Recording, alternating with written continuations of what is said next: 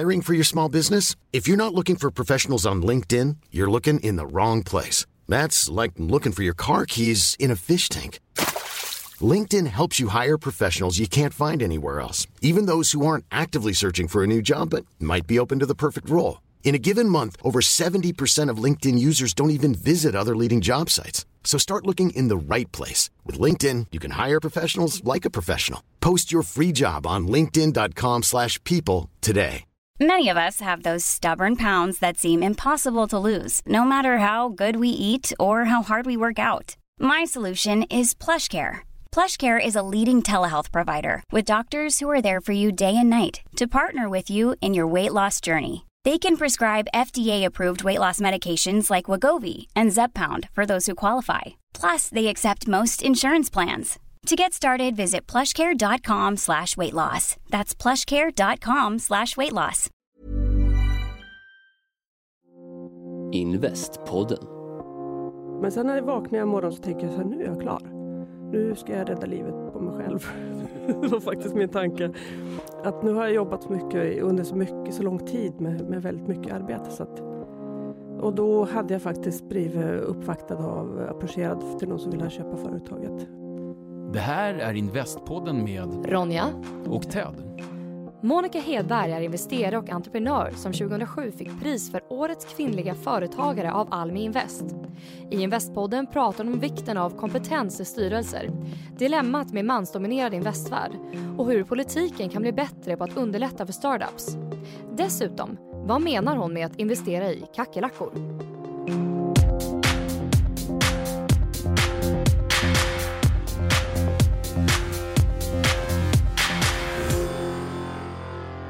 Välkommen Monica Hedberg till Investpodden.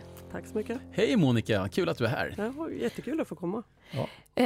Du är ju investerare och har ju ett investbolag idag. Men du har ju tidigare du har varit entreprenör också, eller hur? Ja, alltså man är väl alltid entreprenör om Ja. man har börjat så. Men min bana började som sjuksköterska faktiskt. Narkos- och IVA-sköterska. Jobbade på akuten på Akademiska och kände att det saknades någonting. Människor kom in och mådde dåligt, men jag visste inte varför. Och man visste inte vad som hände sen. Jag räddade många liv, men man visste inte hur det gick. Så någonting fattades och då bestämde jag mig för att starta ett friskvårdscenter i Uppsala. Men det, jag tänkte att det är ju häftigt, typiskt entreprenörskap, man ser ett problem, man känner någonting liksom. Och så skapar man, men var det inte svårt att gå från ett fast arbete till att skapa ett bolag? Jo, alltså jag var ju ensamstående med 2 barn. Så att folk tyckte att det var hål i huvudet på mig. Ja, det är därför jag skrattar hela min nu. familj också. Så att ja, men det var väl tufft, men på något sätt hade jag inte något riktigt val. Jag ville göra det här.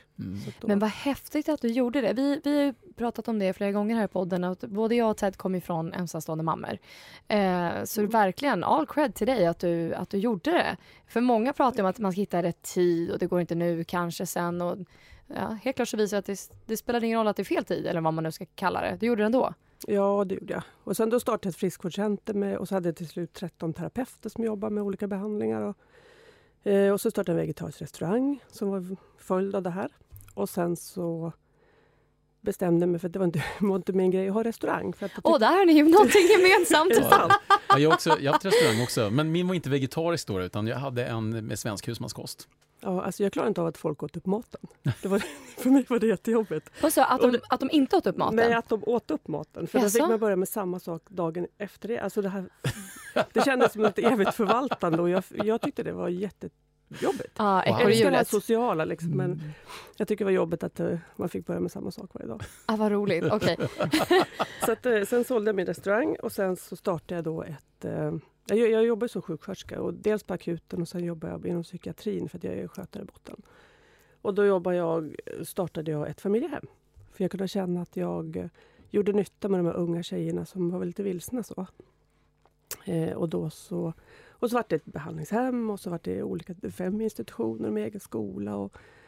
Så det höll på i 11 år. Du bara säger så här, 5 institutioner med egen skola. Det bara känns som att du kan inte göra någonting och bara hålla det litet, utan det blir stort när du är med, låter det som. Ja, vet du vad? Jag har gått på en kurs i självutveckling för många år sedan. Jag lärde mig hålla på med keramik. För att jag ska göra små saker och inte stora.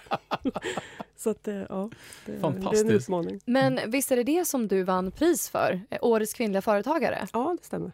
Och det var ju jätteläckert. Ja, grattis. Det var en Stort chock, grattis. ska jag säga. Jag Var du chockad också? Ja, men alltså, jag trodde det var dolda kameran. Det var verkligen, ja, men det här var ju en bransch som var väldigt utsatt för granskning och för kritik och så. Så att när min revisor ringde mig och sa, kan du komma till mig på måndag istället för på torsdag? För han skulle sluta och byta jobb. Och så tänkte jag, ja, men jag har inte tid. Jo, men du måste komma på måndag. Och så tänkte jag, ja, men jag går väl dit då. Och så tänkte jag, nu ska han presentera en ny revisor och ha mig kvar i firman. Och, du vet, så. Och då dyker vd på Almi, Håkan Dahlgren, som var vd då. Ja, just det. Upp med en bukett i handen. Och först när han hälsade mig innan jag såg buketten, då tänkte jag, jaha, det här är nya revisorn. Och sen så sa han, du har vunnit pris som årets företag, kvinnliga företagare i Uppsala län. Och jag trodde verkligen inte att det här var sant. För jag tänkte så här, vad är kameran någonstans? Nej, vad kul. Ja, det var lite läckert. Och sen tog det kanske en halvtimme innan jag förstod att det verkligen var så. En halvtimme? Ja, men han kameran? Berättade vad det var och hur stort det var, hela Uppland. Det är jättestort. Det var ju fantastiskt. Det är fantastiskt. Men vad vinner man då? Är det äran och ett diplom och en bukett? Eller? Diplombukett, men framförallt äran att man har gjort något bra, något kvalificerat. Eller Men man något... får inte pengar som pris eller något sånt där till verksamheten? Nej. Eller? Nej, det får man inte. Så när jag åkte hem så tänkte jag att jag måste ställa blommorna på balkongen. För jag tänkte att de kommer säkert att ringa och säga att de har ångrat sig. Så det var min reaktion. Underbar det. Ja, det var min reaktion. Ödmjukheten själv. Ja, Och sen verkligen. så sa de så här, du får inte säga någonting till någon mer än din familj. Ja, nu börjar man ju undra om det är dolda kameran. Ja, men precis. Och det här skulle då släppas 2 veckor senare på Folkets hus i Uppsala. Och det var ju jättesvårt att hålla tyst sådär. Och så var jag uppe på jobbet och sen vi ska gå på föreläsning. Och då sa men vi är mitt uppe i liksom budgetarbete, vi hinner inte nu. Ja, men vi ska gå nu. Och de var jättearga på mig. Och så kom vi dit och förstod de varför då.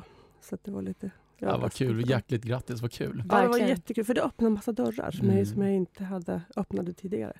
Ja, vilken typ av dörrar öppnar det, till exempel? Alltså, berätta om entreprenörskap, berätta om företagandet. På något sätt någon kvalitetsstämpel på att det här var något som var på rätt väg. Ja, vad kul. Något bra som jag gjorde. Så det gav mig dels självförtroende som företagare och sen massa andra roliga saker som jag kunde göra. Men jag tänker på hur många människor och ungdomar du måste ha hjälpt på vägen här. Så med så många människor som arbetat för det, och var och en av dem i sin tur hjälpt massa människor. Det måste ju kännas jättebra. Ja, det känns jättebra. Det var ett jättetufft jobb att jobba med de här. Det var ju svårt självskadande unga kvinnor. Så det var tufft och det är svårt att ta rätt beslut hela tiden.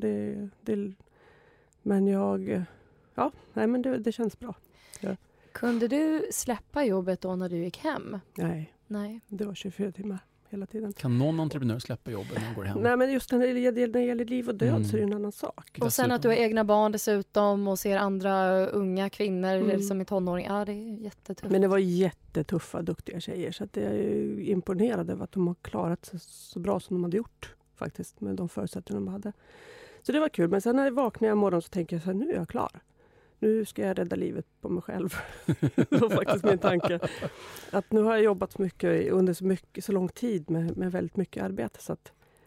Och då hade jag faktiskt blivit uppvaktad approcherad till någon som ville köpa företaget. Och det var ju också en process att gå igenom det och släppa taget och sådär. Och det är tufft. Men någonting som man identifieras med och liksom har byggt upp så är det var väldigt tufft. Men när du säger att du vaknade upp en dag och att du bestämde dig för att rädda livet på dig själv istället. Hade det gått så pass långt att du led av det jobbet som du la ner? Mådde du dåligt? Inte så. Utan det är mer liksom metaforiskt. Att göra någonting annat. Absolut. Och göra någonting du skulle inte vara den första entreprenören som har sprungit in i den berömda väggen. Så det var mer det om det var en återvändsgränd eller... Nej, det var det inte. Men jag tänkte också när jag fick det här priset var att man fick cred för de gångerna när man har varit så jättetrött som företagare. För man jobbar ju på och jobbar på. Jag kommer ihåg någon gång när jag var på väg upp till jobbet när jag var tvungen att stanna bilen och spotta för kroppen vägrade svälja. Och då ändå stänger jag dörren och fortsätter. Men det är motivation att klara av. Men det där är ju fantastiskt. Alltså, hur är det? Jag vet, min mamma, när hon hade en restaurang, hon hade restaurang Gamla Bysis på Södermalm. Och den jobbade hon ju på nästan dygnet runt. Och en dag kom jag hem efter gymnasiet och hittade henne mellan personaltoaletten och omklädningsrummet låg hon där. Och då försökte jag väcka henne, vad har hänt för någonting? Och då sa hon det, sätt in mig i ugnen på 400 grader. Det var liksom svaret någonstans. Och sen så väckte jag henne och då hoppade hon upp, nej men nu måste vi göra till lunchen imorgon. Och det var som det inte hade hänt, utan man bara fortsätter. Och det var ju perioden det var, så det var inte hela tiden. Men det är som alla jobb, att ibland är det så byst och mycket så att man liksom inte vet hur man ska hinna med. Och så är det ju med att vara egen företagare också. Men när jag bestämde mig för att sälja verksamheten i alla fall så hade jag, då var ju nästa grej, då var man ju utan plattformen. Ja. Och det var ju lika läskigt det. När man stod liksom och tänkte så här, nu är det jag och vem är jag? Liksom. När identiteten var så mycket uppbyggd under 11 år på att man hade haft en verksamhet som supportade en på något sätt, alltså i identifikation så. Så det var väldigt tufft. Och tänka, vad ska jag göra? Vem vill anställa mig? Vad kan jag? Liksom, som var väldigt så här, efter att ha gjort allt det. Nej, men otroligt självrannsakan, för mycket av det här var ju självlärt. Jag började och sen fortsatte jag som företagare och byggde. Liksom. Och sen startade ett fastighetsbolag samtidigt och byggde specialfastigheter. Och sen stod man där och satt och tänkte så här, jaha. Vem är jag? Ja, alltså vill någon anställa mig nu när jag har skapat allt det här? Då? Ja, men det var verkligen scary att hamna i det. För det var inte så säkert att det var någon som ville det. Så vad gjorde du då? Ja, jag bestämde mig för att börja nätverka väldigt mycket. Och se mig om vad jag skulle vilja göra. Så jag har en fantastisk styrelseordförande som sa till mig någon gång att du har en riktig lutter i dig som måste jobba fast du liksom har gjort så här mycket nu. Och det var bra att höra, för det var någon som liksom på något sätt konfirmerade att det var okej att ta det lite lugnt. Så. Men jag nätverkade mycket och jag gick in och jobbade politiskt. Så jag kände att kan man påverka någon, och det går att påverka och jobba politiskt. Så det var roliga år också. Och sen sakta men säkert så bestämde jag mig för att jag startade ett investmentföretag och jag ser vad jag kan vara intresserad av. Och så började jag investera i ett teknikbolag som jag inte kan någonting om. Det är långt ifrån vad du hade gjort själv. Det är så fruktansvärt. Jag jobbar på intensiven och var mycket maskiner och så, men det är inte samma sak. Och jag är inte speciellt teknisk. Men jag tyckte att det var utmanande. Och sen så gick jag då styrelseutbildningar såklart. Eftersom att det är som tjej så behöver man göra det. Det är inte lika lätt. Behöver man inte göra det som kille? Inte på samma sätt. Det är olika. Tyvärr faktiskt. Så att, du är inte den första som jag har att säga just det. Nej. Tråkigt att det är så. Ja. Samtidigt är jag glad för jag träffade dig på en styrelseutbildning faktiskt. Ja, men precis. Ja. Jo, men alltså, det är klart att många går styrelseutbildning, men det är inte lika självklart. Men som tjej så behöver man göra, så jag har gått allt. Jag har gått både grundutbildningen, jag vet om en börsnoterade bolag och jag har ordförandeutbildningen. Så att jag har gjort alla dem. Och jobbat ganska mycket med styrelseuppdrag nu. Tyckte du att du lärde dig någonting nytt eller var det att du bekräftade den kunskapen som du redan hade? Menar du på styrelseutbildningen? Ja. Jag lärde mig jättemycket nytt. Jag lärde mig struktur på ett annat sätt. Och det här liksom att metodiskt bygga bolag. Nu hade jag lärt mig väldigt mycket av min ordförande. Det är Rune Brandinger som är ordförande hos en liten shout-out till honom. Ja, eller verkligen. Kärlek till Rune. Ja, men verkligen. Han var en fantastisk person att ha haft bredvid mig under de här åren. Han klev in som ordförande 2007 i bägge mina bolag och har hjälpt mig under hela processen. Men en fråga om det. Hur hittar du Rune i det här fallet då? Jag tänkte som entreprenör, vill man verkligen ha...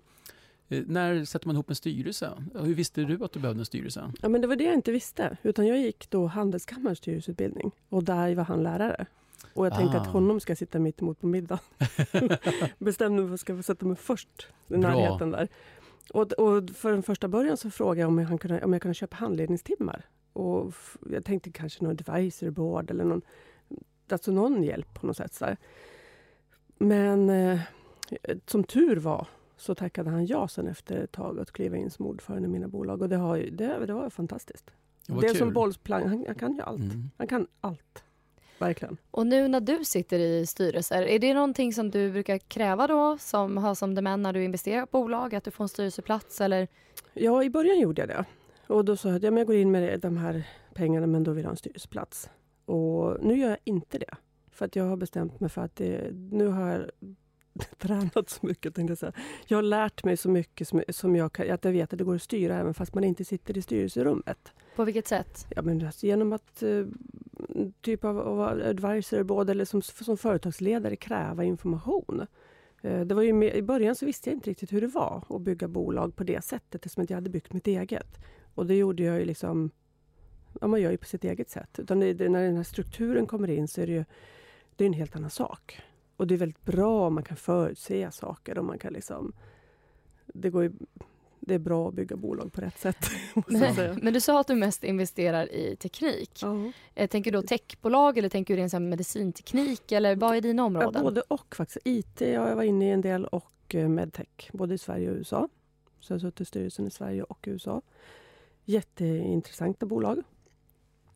Några har jag sålt under förra året och i början av det här året. Och resten är jag faktiskt kvar i. Så, och hoppas, jag vet att det kommer att bära med de här bolagen. Men det är upp och ner lite olika perioder så också. Behöver man ha en speciell liksom, hård hud när man investerar i de här onoterade bolagen? Jag tänker, när det är upp och ner grejerna, hur klarar man pendlingen? Alltså, man är ju lite galen, tänkte jag säga. Nej, det kan jag inte heller säga. Men det är väl utmaningen som är juicy så här. Och vara med och bygga. För jag tycker om att bygga. Jag är ingen förvaltartyp utan jag är en byggare. Och tycker om när det går lite upp och ner. Och lagom mycket ska jag säga. Det har varit upp och ner alldeles för mycket i vissa bolag. Så. Men alla håller sig uppe och flytande.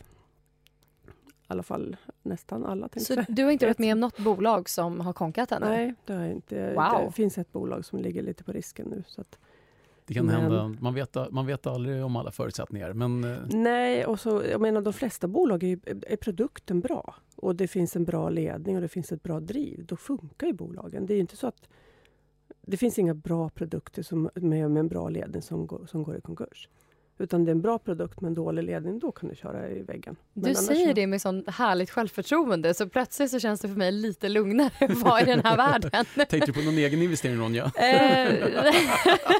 Det är skönt att Monica här kan lugna ner dig lite grann och känna trygghet. Absolut. Nej, men faktum är att det är ju så otroligt många som ifrågasätter varför man väljer att bli ängelinvesterare. Vi har ju tagit upp i ett avsnitt om fördom och investera till exempel, att det finns ju de som hävdar att det är bättre att kasta pengarna i sjön, för det här är ju som vilket lotteri som helst, du kommer förlora. Och att det är 9 bolag som inte funkar som du förlorar på, och då gäller att du har det 10:e bolaget som funkar.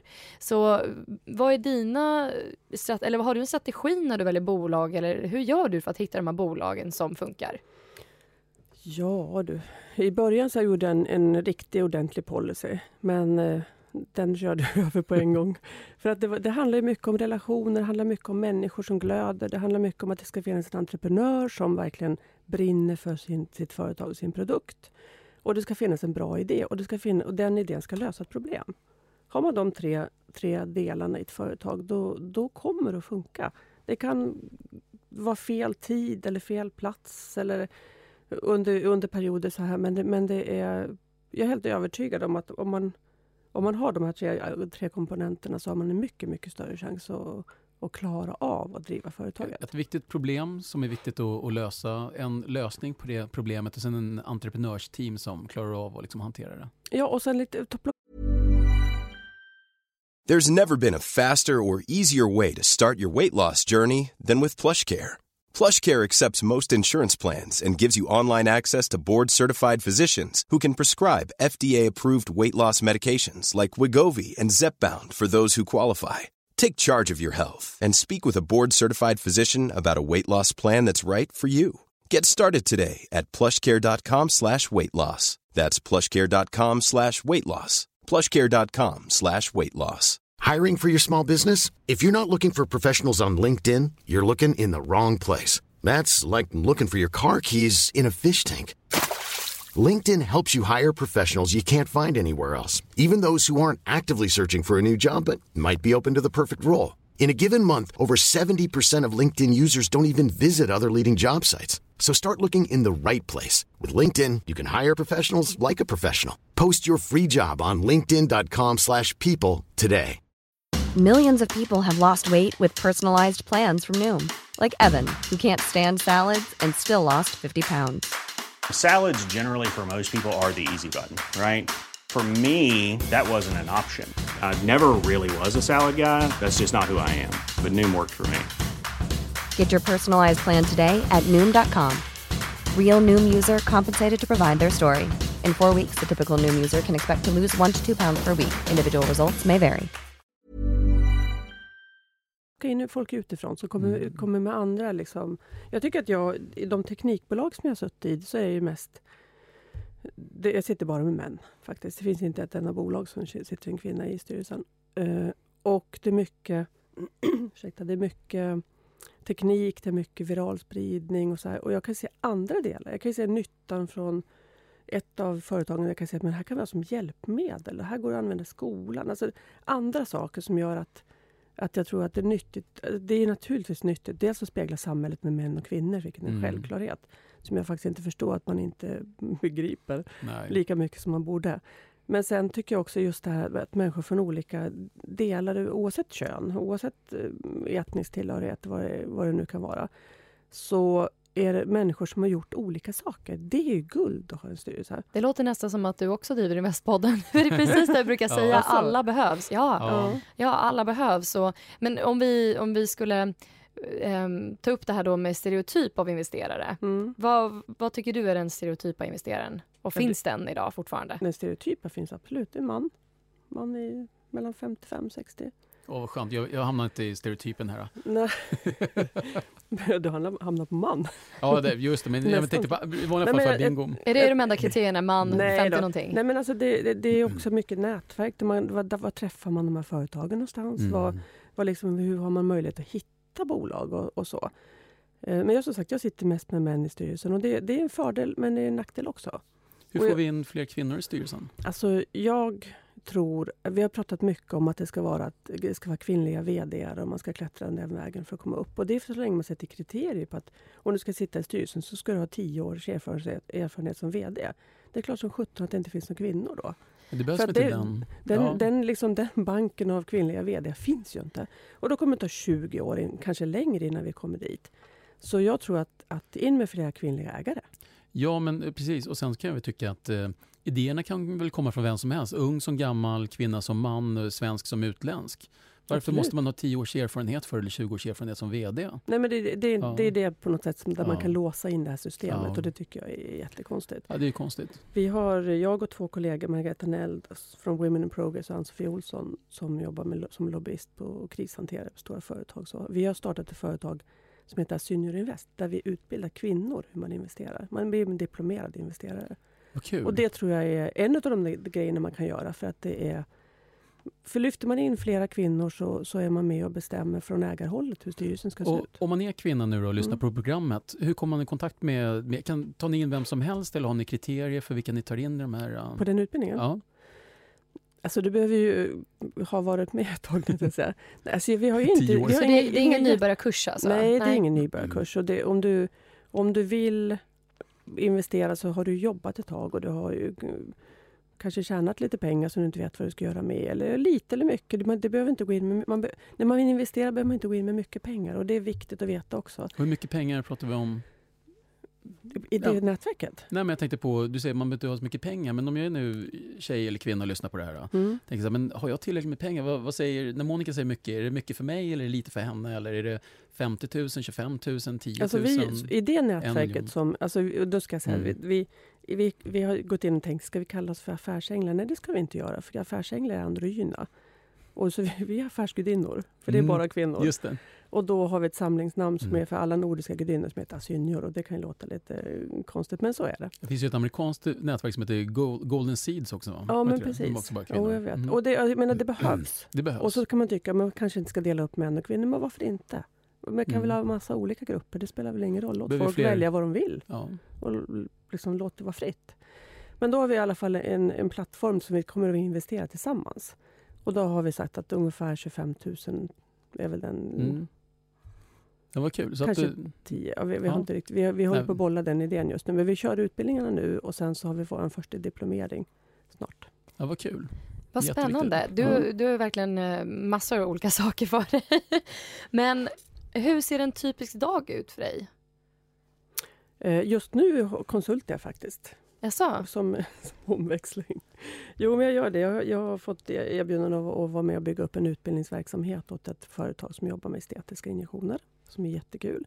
De jobbar med kvalitet och de jobbar med vi utbildar läkare, tandläkare och sjuksköterskor. Så det är roligt. Då kan jag använda min sjuksköterskebakgrund tillsammans med det företagsbyggandet. Så det har jag bestämt för det ska jag göra nu.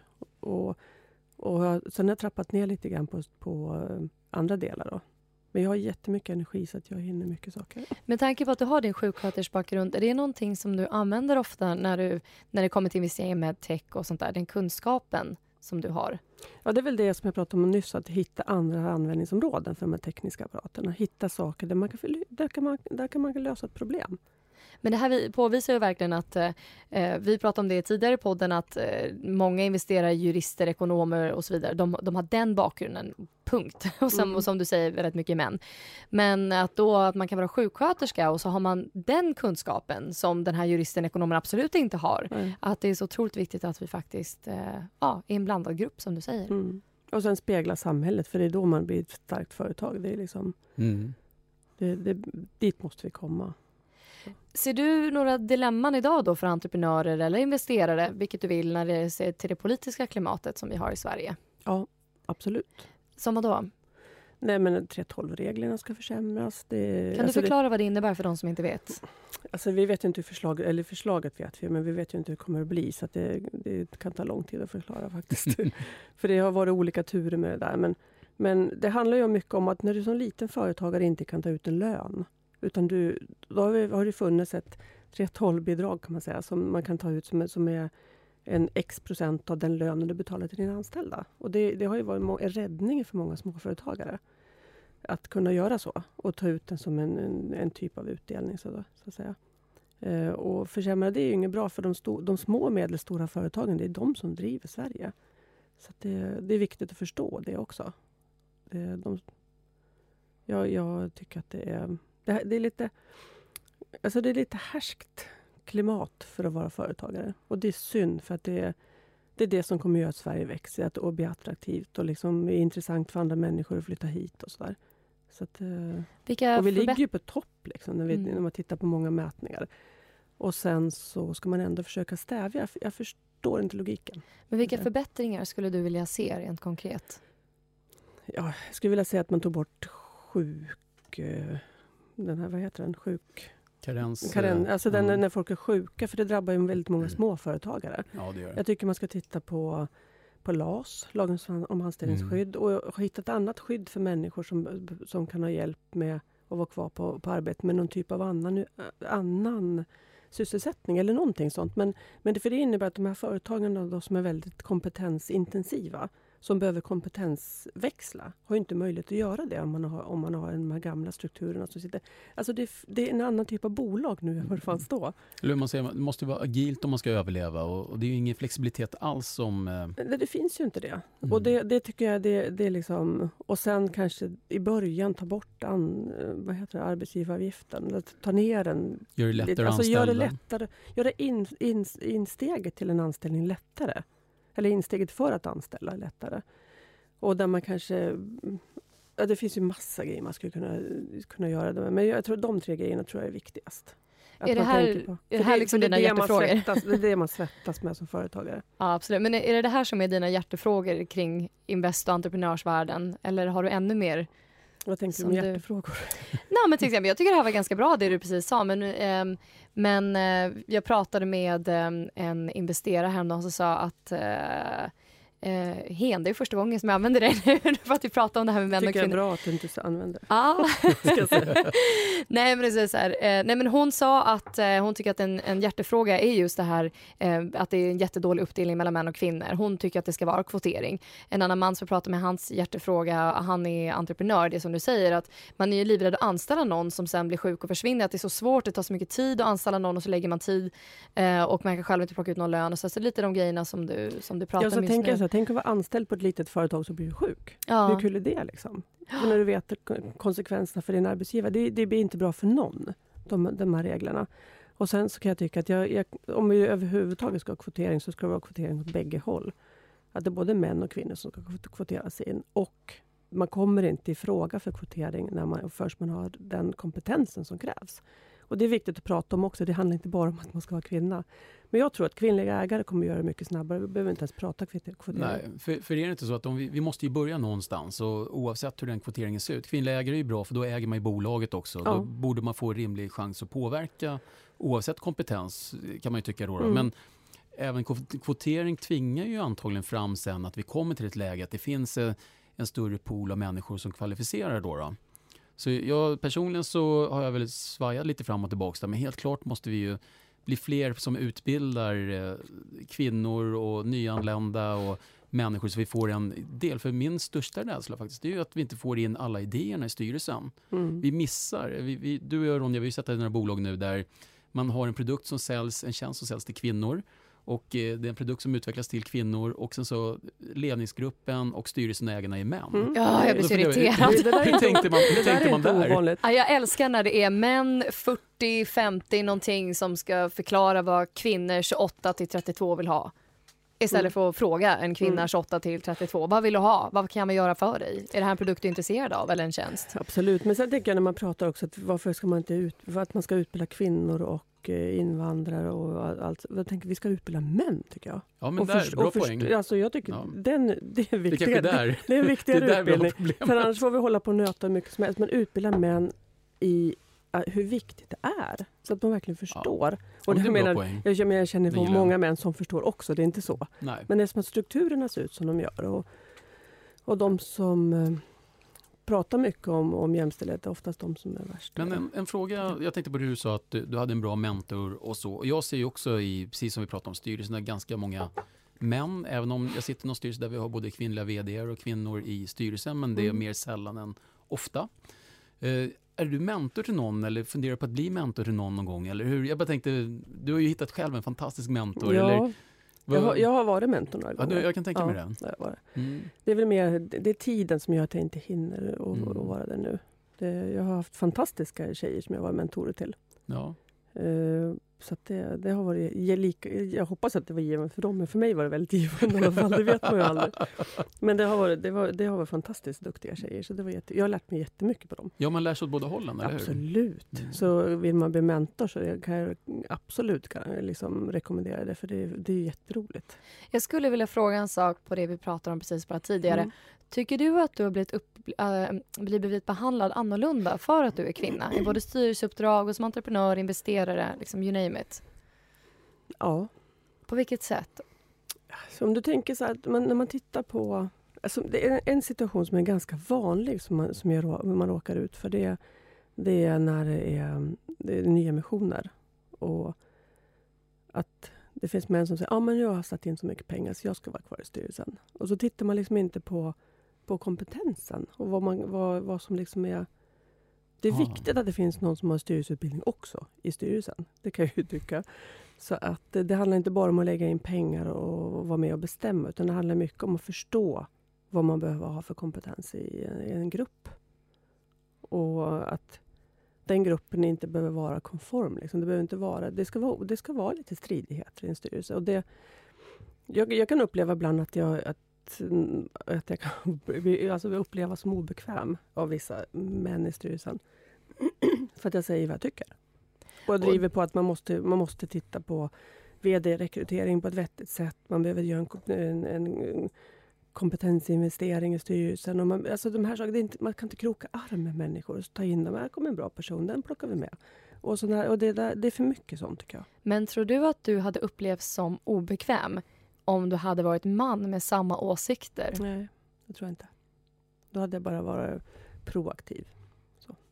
Det är ju fruktansvärt. Det kanske är männen vi måste utbilda. Jag tror det faktiskt. Ja. Och det handlar inte om alla. Jag menar, det finns jättemånga. Nej. Jag känner jättemånga jättekloka och smarta män som jobbar jättemycket för att det här ska bara... Men nu finns det, alltså det är strukturerna i sig tror jag som stökar till det lite grann. Ja, där måste vi göra någonting åt. Alltså jag känner spontant att hela idén om att man inte har hela bredden på idéerna som kommer in i styrelsen, eller bredden på kompetensen, det är ju nästan upprörd när vi pratar om det nu, men det känns ju som att vi förlorar väldigt mycket. Vi måste förlora ganska mycket potential i bolagen också på det. Ja, men det blir det. Och så tänker jag, och de som äger bolagen jag tycker att de borde förstå vitsen med det. Det finns ju mätningar som visar att med jämställda styrelser så går bolagen bättre. Och det är ju inget konstigt. Jag hörde ju någon undersökning på radio, så jag kan inte kvotera, eller citera nu var det kommer ifrån. Kvotera undersökningen. Nej, men och då sa de att det är ju bara 6% kvinnor i styrelser och vd-poster i Sverige. Ja, i vissa företag eller vissa branscher så är det 2% kvinnor som investerar, 98% män. Det är det vi vill ändra på med utbildningen. Med investeringsdelen, ja. Ja, och det är ju och det är lite grann så här, för män och kvinnor investerar på olika sätt och det Det är samma sak där. Jag tror att jag investerar på ett manligt sätt och det är därför det har blivit så här för mig att jag hamnar på många olika Och vad menar du med poster. investera på ett manligt sätt?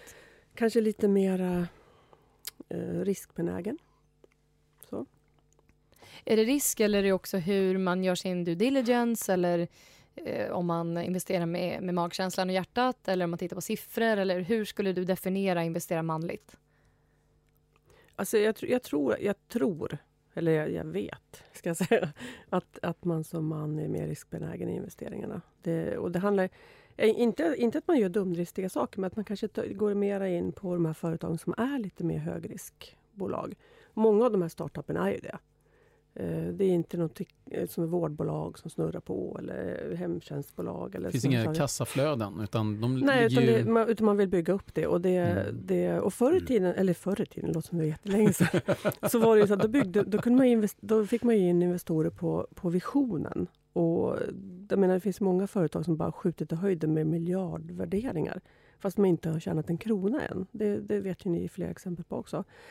Men nu går man inte in, de som kallas för unicorns, men nu investerar man ju inte för unicorns, nu investerar man i kackerlackor. Alltså för nu vill man ha företag som har en egen intjäning som överlever kärnkraftsolyckor. Som fortfarande klarar av, även om omvärlden rasar ihop så klarar sig företaget ganska bra. Så man måste tänka annorlunda när man bygger bolag nu än vad man gjorde bara för kanske 3 år sedan.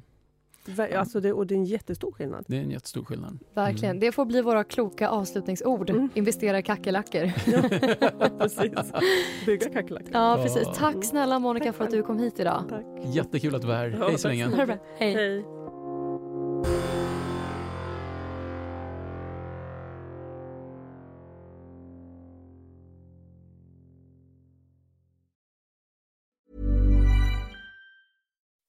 When you make decisions for your company, you look for the no-brainers. If you have a lot of mailing to do, Stamps.com is the ultimate no-brainer. Use the Stamps.com mobile app to mail everything you need to keep your business running with up to 89% off USPS and UPS. Make the same no-brainer decision as over 1 million other businesses with Stamps.com. Use code PROGRAM for a special offer. That's Stamps.com, code PROGRAM.